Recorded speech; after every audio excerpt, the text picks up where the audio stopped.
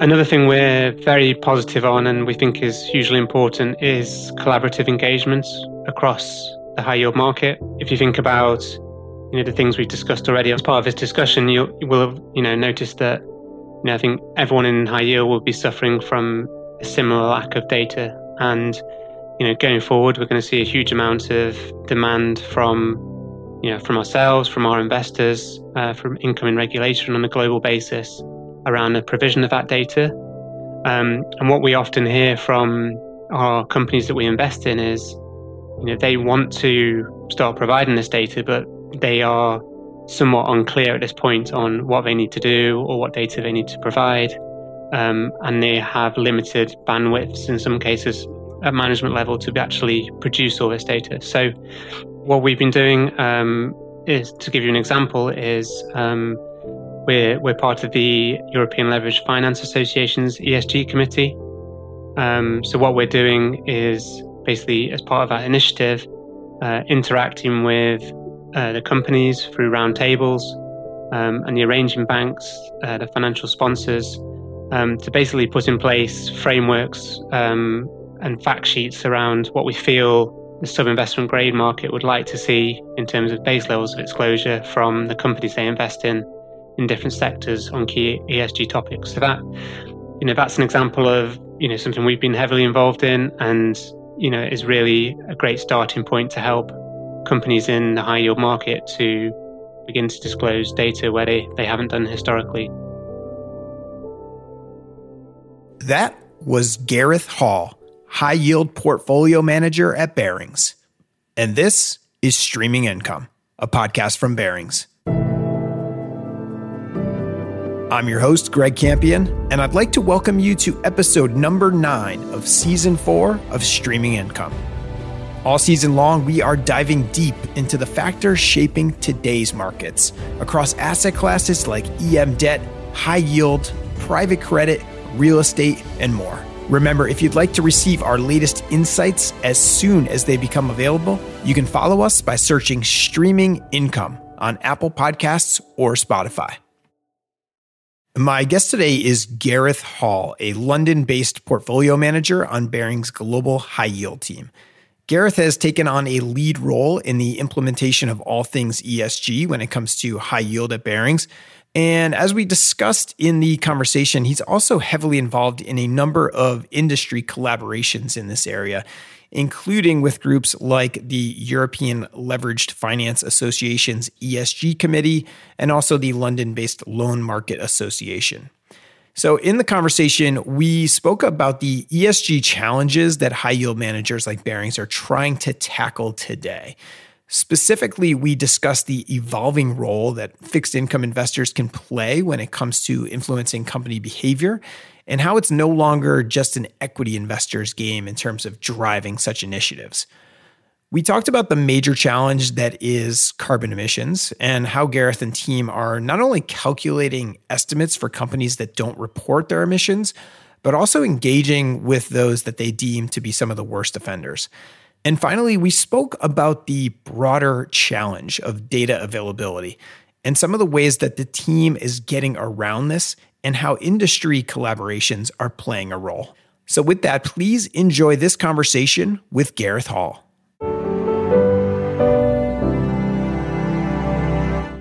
All right, Gareth Hall, welcome to Streaming Income. Thanks for joining me. A pleasure, and thank you for having me on the show.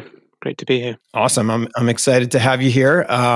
First time on the show. We've got a lot to talk about. I know you've been very busy with all that different hats that you wear at Barings on the high yield side and also involved in ESG, of course. So maybe let's start there. If you wouldn't mind just describing your role at Barings for us.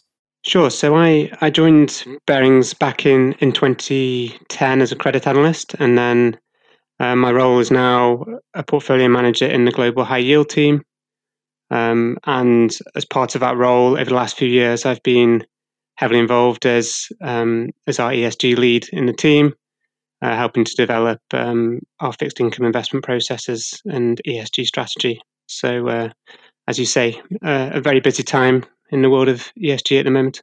Absolutely. Absolutely. Well, I think we have the right person for the conversation that we are hoping to have, which is specific to ESG in high yield. But I may actually want to start kind of one level up from high yield and just talk about fixed income generally. And I know that there's, of course, long been this perception, probably this correct perception, that fixed income markets have lagged other markets, specifically public equities, in terms of their implementation of ESG. Now, clearly that's changed. And I think, every time I talk with you or someone on your team, I'm almost astounded to see the progress that's been made. And it's not just a Barings thing, but I think it's probably market wide. But I guess maybe high level from your perspective, given everything that you've seen over the years, was there a step change moment in fixed income markets when they finally woke up to ESG?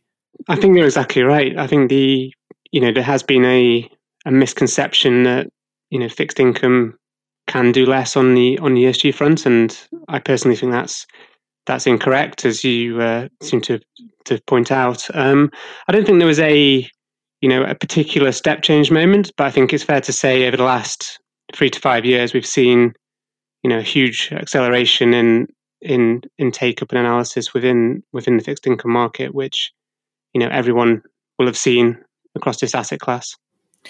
Yeah, and it's really been incredible just to observe the momentum in this space. So let's zoom into high yield, which is, of course, your area of expertise.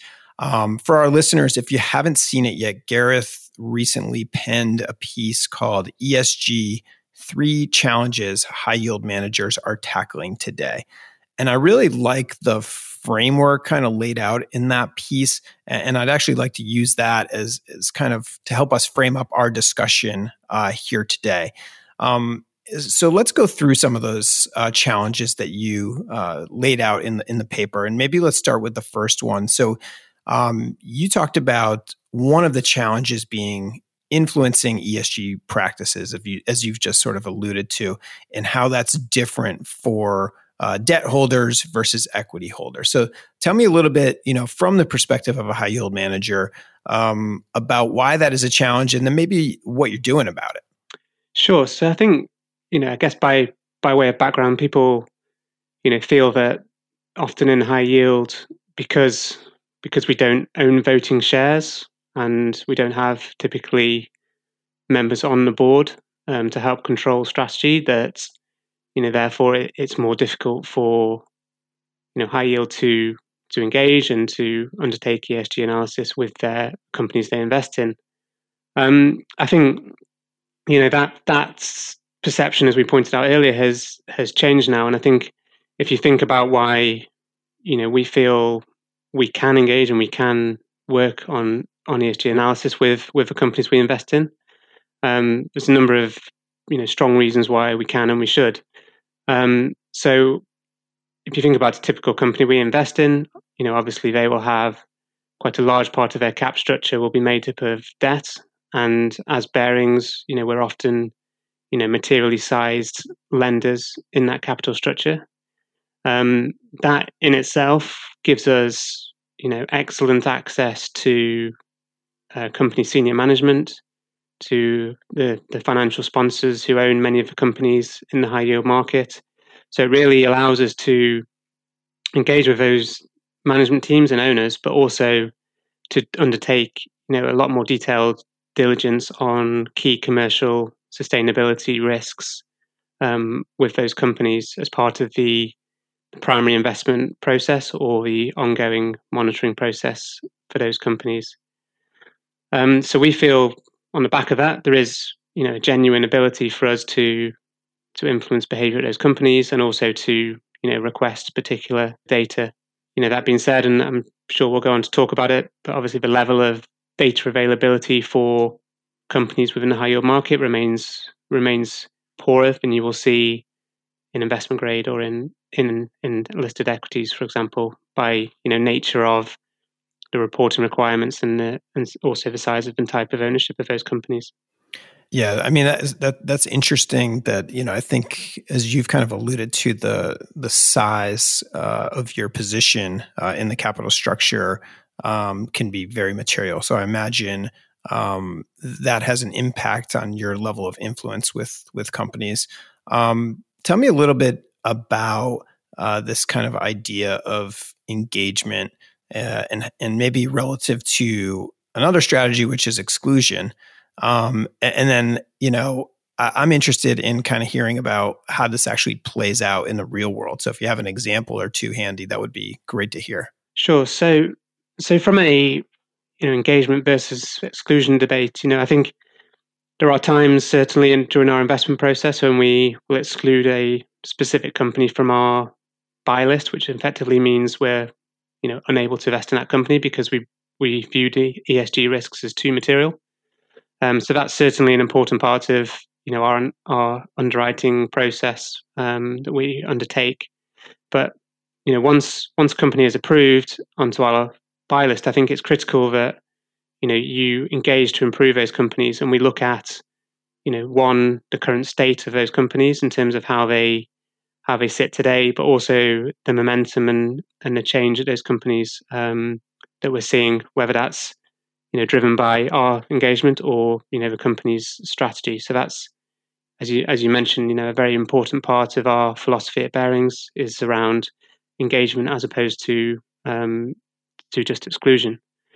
In terms of the way we're set up, in terms of our team, we have a large number of analysts sat in Europe and in the US. So we have the ability and the time to undertake our detailed analysis on each of the companies, and also that really feeds into our engagement strategy as well, in that the analyst teams have the time and the connections with those companies and owners to be able to talk to the management teams on key topics. And we mentioned being large lenders in the cap structure as well, which generally gives us very good access to those companies.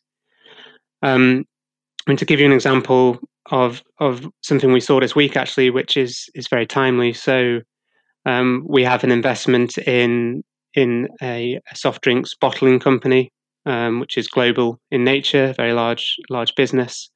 From a ESG analysis perspective, we've had a poor internal ESG rating on that company for a number of quarters, given the risks we associate with the high level of single-use packaging and also unhealthy product mix there. So that's been one of the companies that we've, as a team, have been engaging on. So through discussions with CFO and CEO at those companies to really push them on improvements in those key ESG risk areas. What we actually saw this week through the company's reporting, so they released results, is that they've now got specific new initiatives around development of PEF recycled packaging, and also doing a lot of work on the sustainability of their raw materials sourcing relationships down the supply cycle. So that really has come around over the last couple of quarters and is now a key part of what they're talking about through their presentations and through their reporting, which is for us very rewarding, because it's something we've been pushing them to do more. Obviously others in the market will have been doing similar things as well. So those types of examples where we're genuinely starting to see tangible evidence of improved behavior at the companies around some of these topics, in environmental, social, or governance areas. Obviously, we have many more engagements which are a work in progress or have been unsuccessful, but definitely a mix in terms of success on that front. Yeah, that is really interesting for me to hear about, because I think that there's this typical idea that it's in terms of influencing company behaviors, that's very much more an equity story than it is a debt story. But again, I guess to the point where if you're a significant enough part of the capital structure on the debt side, it seems like there are increasingly real world examples of being able to influence companies' behavior. So that's encouraging to hear. Gareth, I just want to talk to you about the second challenge here, which you laid out in the paper, and that is carbon emissions. And this is obviously such a major focus for investors as they look to mitigate the impact on the environment from their investments. So again, I'm hoping you can explain just a little bit about, why this is a challenge, again, specifically for high yield managers, and then also tell us what you and the team are doing today to try to tackle this challenge. Sure. And I think as you pointed out, a huge area of interest, and we're receiving, a lot of positive feedback and a lot of interaction with our investor base on this topic. And certainly, something we're working very heavily internally to develop in terms of, with our quantitative teams around how we improve the processes and analytics around carbon, having made what I feel is a good start so far. So just to give you a good bit of background on, I guess, the difficulties with analysing carbon in the high yield space. The reality is that if you're looking at a high yield bonds universe or a leveraged loan universe within the sub-investment grade space, you will be lacking data. So, a lot of companies, given their private ownership or the nature of the businesses, don't yet report, good quality emissions data and have associated emissions targets. And I imagine that's pretty different from public market equities, for instance. Exactly, very different to large cap equities where you have near universal coverage. To give you a data point, if we look at a European leveraged loan portfolio, often we're thinking about 20% of those companies will have actual data on emissions. So somewhat challenged as a starting point, and that will definitely improve over time. And there's various reasons why that will improve, but engagement, incoming regulation, and just general movement into the market in that direction. But ultimately, that leaves us somewhat challenged in analysing overall emissions analysis or intensity for individual portfolios. So what, as you pointed out, what have we tried to do to address that? So what we've developed internally is a reporting process where actual data is available. We'll take that data from the companies. We aim to supplement that data with direct engagement for disclosure with the companies to try and get some additional data.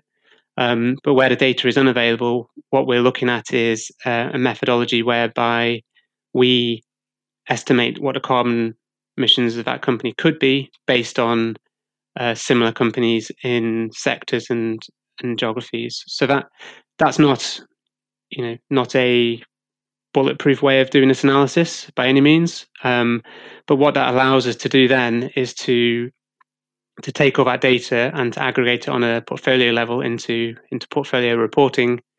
And then it allows us to do two things. We use it to engage, as in to focus our engagement strategy. So we look at companies where we feel they will have a high level of emissions, but they don't disclose actual data. And they're companies where we're focusing our engagement because they're the companies we feel is most important that report that data. And then secondly, we on a portfolio level basis, we can consider which companies we own in the portfolios, which have high carbon emissions or high estimated carbon emissions. And then we can think about, how we weight those positions relative to, relative value for the whole portfolio to start thinking really about building in that analysis into portfolio positioning. Yeah, that's really fascinating. It seems like you and the team have been really creative in this regard, because that is, as you were talking about up front, that's a huge gap to make up with 80% or thereabouts, you don't have data for. So it's interesting to me to hear about how you're triangulating into an estimate of what those emissions could be. One question I have for you on that is, you mentioned that this is kind of informing your engagement strategy.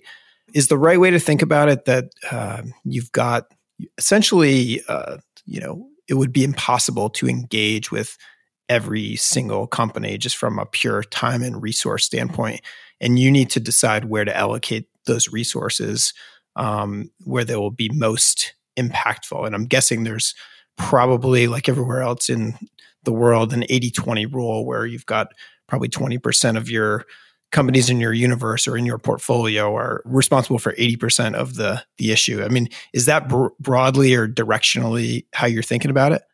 Yeah, I think directionally that's correct. So if we think about the high yield universe on a global basis, there'll be many companies in our universe that don't report a huge amount of ESG data, whether that's carbon related or social criteria, governance data points. What we prefer to do is to focus our engagement, specifically on where we feel it's most important for us to have an influence, or obviously where we feel it's important to get that data. So as you point out, things like high carbon companies in high carbon industries that don't report that data, they're key companies that we should be engaging with to try and get hold of some information on strategy and to ultimately undertake our risk analysis on those companies in a proper way.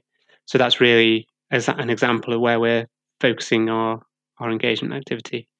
And that similar parallels across social, across governance, where we feel there's a bigger risk or a more important area to focus on, that's what we're trying to do, and is best use of our analysts team's time, as opposed to just sending out generic data requests on every single data point that we'd like to have for ESG analysis across the whole market, which would be very time consuming, but also somewhat less successful, I would imagine. Yeah, that makes a lot of sense. The third challenge, I guess we've already talked about to some degree, and it probably permeates a lot of this, and that's the idea of data limitations. Now, I know that strides have been made with third-party providers, and they're getting more sophisticated, I'm sure, by the day in terms of what they're able to provide and how many companies they cover and all that sort of stuff. But I would, it would be great to hear from your perspective, being in the weeds on this day in and day out, how would you kind of assess the current state of play with regards to data in this space, and maybe what are you and the team kind of doing to tackle this challenge of data limitations? Sure. So it is a challenge, as you mentioned, and we, just to give you a kind of bit of color on where we are at the moment. So we have access to third party analysis sources, and we certainly incorporate those into our analysis in terms of looking at the points that are flagged and highlighted by those types of reports. I think within high yield in particular, it remains very critical to undertake our own commercial analysis. We still feel that access to companies from third parties is still somewhat limited or restricted. Whereas, as a large analyst team, we have the ability to actually undertake, commercial analysis on the companies we're looking at and speak to senior members of the organization. So that for us is very helpful, despite the lower level of data availability. So I think, in-house diligence is critical in this asset class. Another thing we're very positive on and we think is hugely important is collaborative engagements across the high yield market. If you think about the things we've discussed already as part of this discussion, you will have noticed that I think everyone in high yield will be suffering from a similar lack of data. And going forward, we're going to see a huge amount of demand from ourselves, from our investors, from incoming regulation on a global basis around the provision of that data. And what we often hear from our companies that we invest in is, they want to start providing this data, but they are somewhat unclear at this point on what they need to do or what data they need to provide. And they have limited bandwidths in some cases at management level to actually produce all this data. So what we've been doing is, to give you an example, is we're part of the European Leveraged Finance Association's ESG committee. So what we're doing is basically, as part of that initiative, interacting with the companies through roundtables and the arranging banks, the financial sponsors, to basically put in place frameworks and fact sheets around what we feel the sub-investment grade market would like to see in terms of base levels of exposure from the companies they invest in different sectors on key ESG topics. So that's an example of something we've been heavily involved in, and is really a great starting point to help companies in the high yield market to begin to disclose data where they haven't done historically. So I think those kind of initiatives are critical, alongside the in-house due diligence and production of ESG ratings and carbon analytics and various other tools we have at our disposal, as we touched on before. Yep, that makes a lot of sense. And I think that idea of doing the in-house due diligence, that's very consistent with Barings' approach, just generally speaking, in terms of having very well resourced teams to do the underlying credit analysis. And it's almost like this is an integrated piece of that. Now, on the collaboration side, that's really interesting to hear. And, you think about asset management being a hyper competitive industry, of course.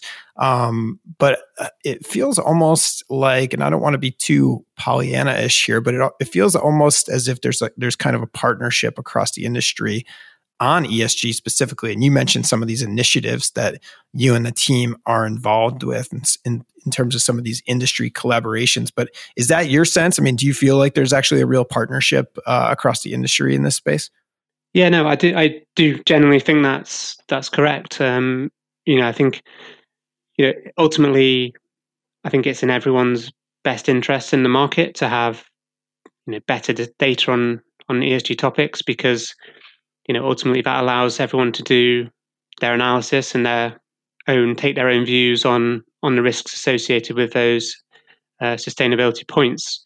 So that benefits everyone from that perspective, and then also feeding into the wider views on climate change and various other topics. I think we'd all agree that it's important that everyone's working together to move the markets forward and ultimately, the world forward on these topics, because that's in everyone's interest as well. So certainly, on my interaction on these types of committees, I think everyone is pulling in the same direction in terms of improving the market in terms of data availability for ESG analysis. Yeah, that's great to hear. Well, we've covered a lot of ground in a short amount of time here. I did want to ask you one final question, and that is, given your seat that's kind of in the center of all things ESG, high yield, I guess even broader fixed income, et cetera, what do you think's next? So, we already talked about how the industry has made so many strides, even in just the last couple of years. It's almost difficult to keep up with, to be honest. But where do you think we go from here? If you look out over the next couple of years, even the next decade, I know it's impossible to predict, but what do you think? What big things are coming down the pipe here for ESG? Sure, and I think it's going to be hugely busy, and there's going to be lots of market developments in a very short period. If you think about a few of the things we're thinking about this year and at the moment. So we have, a number of incoming global regulations that we will have to deal with as Barings, as a global high yield team, around producing data for our clients and reporting. So that's a kind of huge project area, which we're working very hard on. And also in terms of market developments, we're seeing a lot of very quick changes on the ESG front as well. So, if we look at the leveraged loan market, for example, now we're seeing a lot of what's known as sustainability margin ratchets. So basically that's where the margin on a loan moves up and down based on achievability of sustainability targets at companies. So that's a relatively new phenomenon, but is actually in the majority of new issuance now in the leveraged loan market. So that's very interesting developments, and we're obviously also involved in in various committees across the market to feed into our views around how that develops in terms of trends. And similarly, we're starting to see now in high yield a lot more sustainability linked bond issuance or green bond issuance. So, a huge amount of movement in terms of the market and what we're seeing. And I think the great thing is at Barings across our teams is that everyone's becoming a lot more engaged on these topics and looking at these risks for the companies we invest in. So definitely becoming more and more part of our our culture in terms of how we invest. Absolutely. I mean, it's palpable. I can feel it every day. It seems that there's going to be no shortage of topics to talk about in this space in the years ahead. So I'd like to continue the conversation. So hopefully we can have you back on Streaming Income in the near future. In the meantime, for our listeners, I mentioned the piece that Gareth wrote, so I'll point that to you again. If you go to Barings.com under the Viewpoints section and navigate to high yield, you'll find a piece called ESG, 3 Challenges High Yield Managers Are Tackling Today, which covers similar ground to what we covered in our conversation today. So Gareth, this has been great, very enlightening for me. I look forward to continuing to learn more on this subject and hopefully, bringing some of those insights to our listeners as well. So thanks for joining me today, Gareth. It's been great. Pleasure, and thank you very much for having me, and speak soon.